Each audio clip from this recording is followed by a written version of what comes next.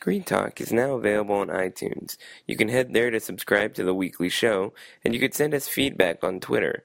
I'm at Eric Cohn, and Ann Thompson is at AK Stanwyck.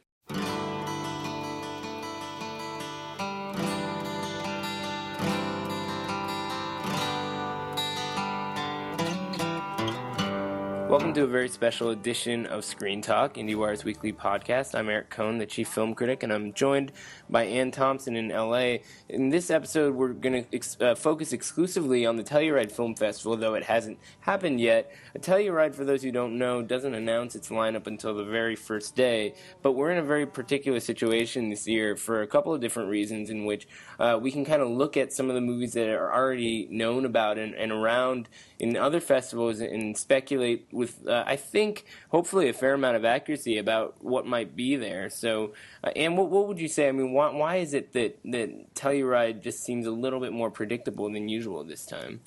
When Toronto laid down the gauntlet and said you have to be a world premiere to get that first weekend slot, where they, so when you look at the Toronto announcements, of which there have been many, and also we now know what's playing in Venice, and so you can see what's a world premiere, what's a Canadian premiere, what's a U.S. premiere. We see now what the whole New York festival is too.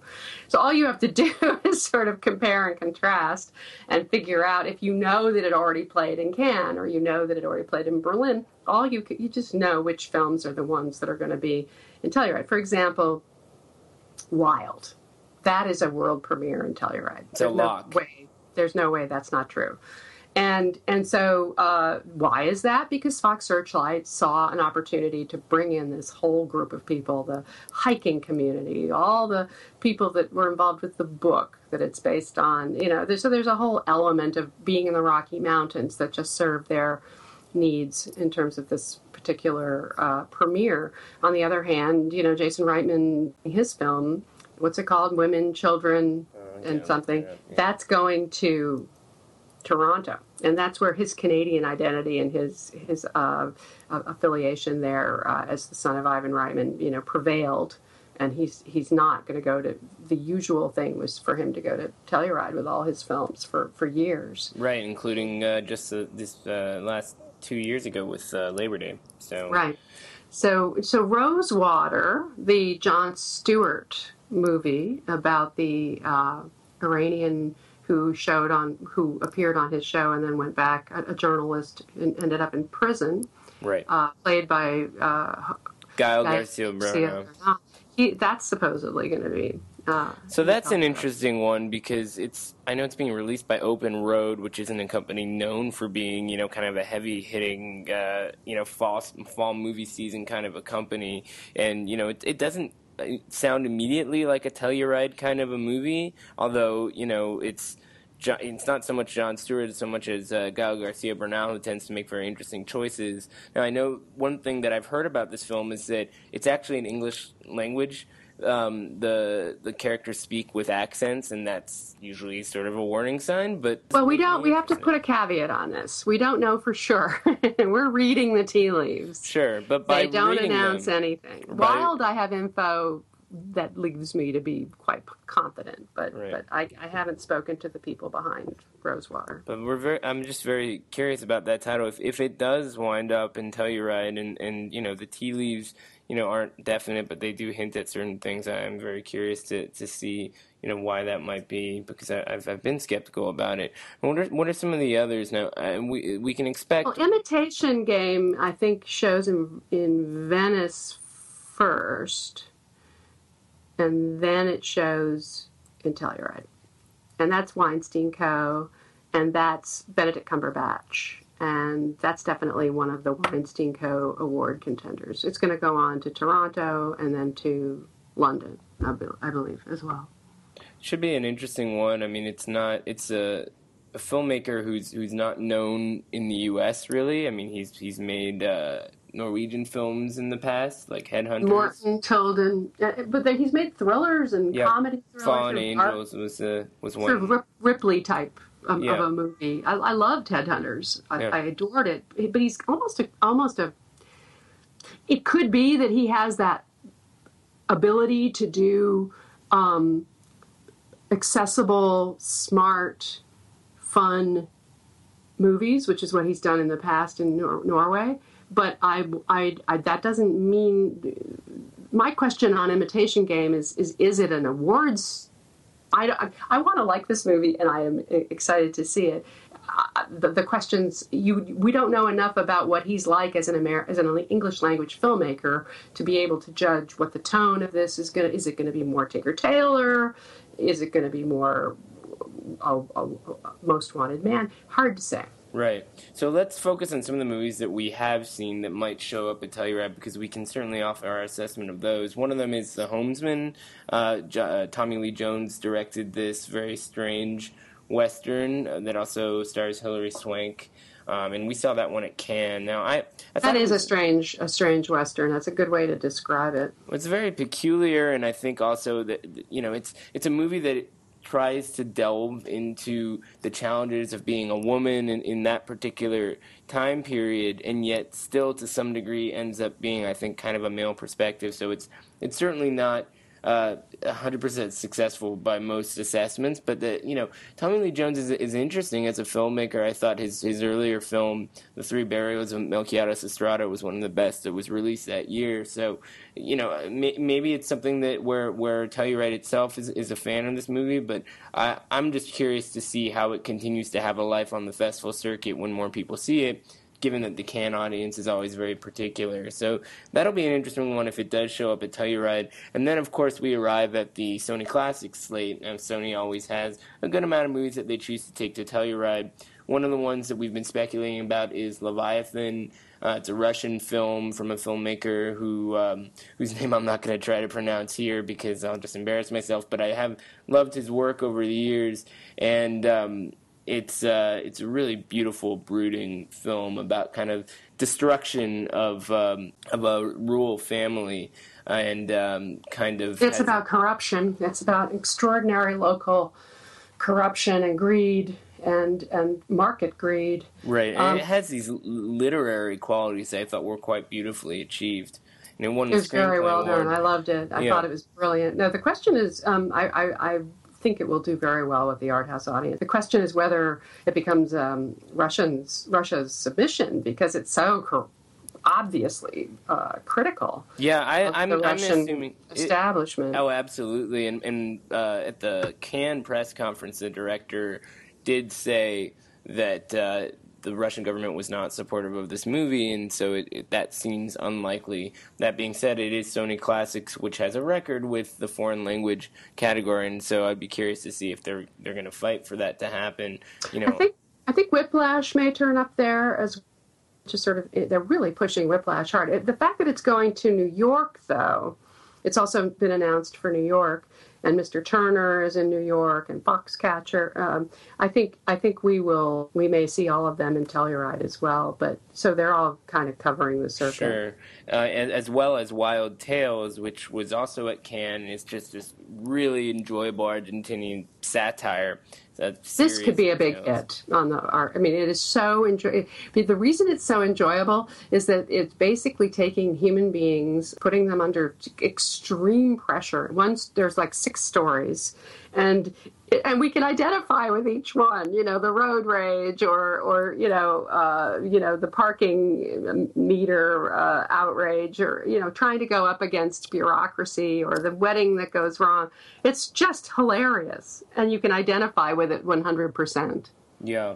No, I really hope that it goes far. I mean, it's produced by Pedro Almodovar. It does sort of recall some of the deviousness of his earlier films, but it also feels very much of the moment in terms of the excitable elements of it.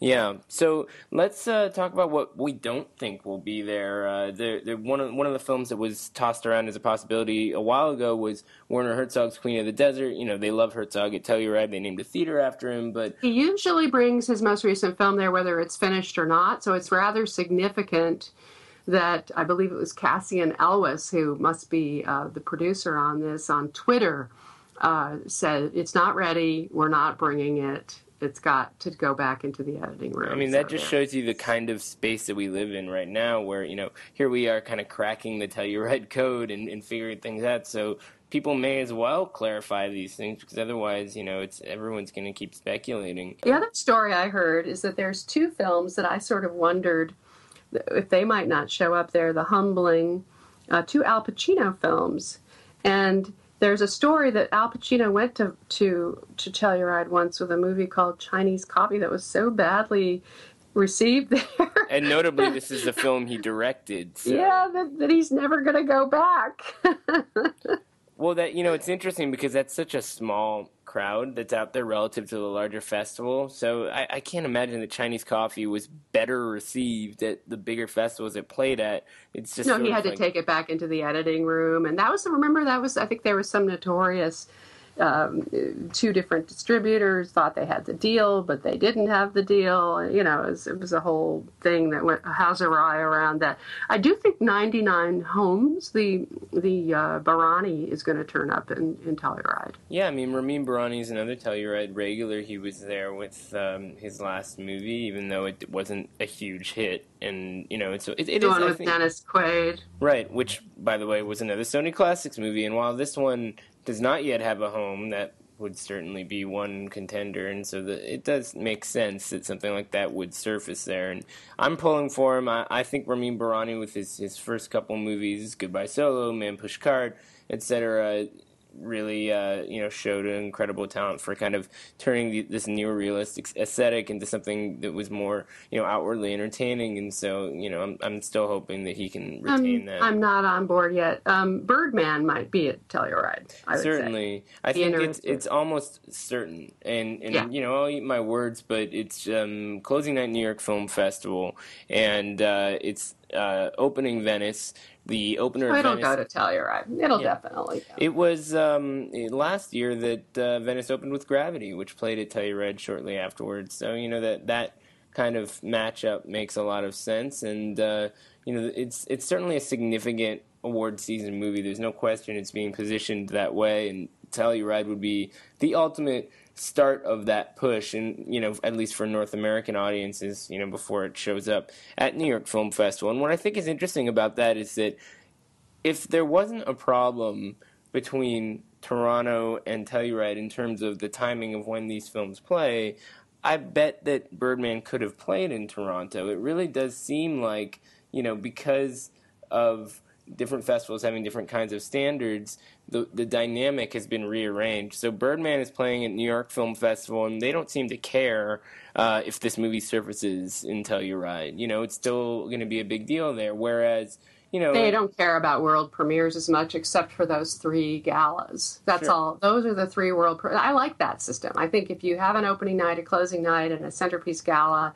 and all three are big deal world premieres, then you can afford to run a lot of Cannes films and Venice films and Telluride films and Toronto films and not worry about it. And frankly, I don't think most of the world cares about this whole world premiere status anyway, and I hope that as things unfold this year, that the people in various power positions affecting these decisions realize that and start to at least relax these policies to the point where it's not going to hurt the prospects of certain movies. I think that the challenge with Toronto this year is that's a massive festival, and there are certain movies of a smaller size that could really benefit from as much exposure as possible, no matter what. Even something like the Al Pacino film Manglehorn, that's a very small film from David Gordon Green. If that was to go to Telluride and people liked it, that would help it. That would help it. I agree. I couldn't agree with you more. I think that what happens is that there's a small group of media. Everybody's using the internet as the excuse for why they can't get away with it anymore. But if that group creates some buzz around a King's Speech or an Argo or a Gravity, and then it goes to Toronto and it gets built upon and it gets expanded by a much bigger group of people there, that's a good thing, and that's good for the film. Now, the one thing I've noticed that seems indicative, though, of the way things are going, is that Telluride may, in fact, have an edge, in a way, on the Oscar-driven, awards-driven movies. But what Toronto gets is and very much so this year, are the acquisition titles, the movies that are going to be for sale. The Cobbler, which is an interesting movie coming up, or which everybody's curious to see, or the La Gravenace movie, or the Richard Longcrane movie.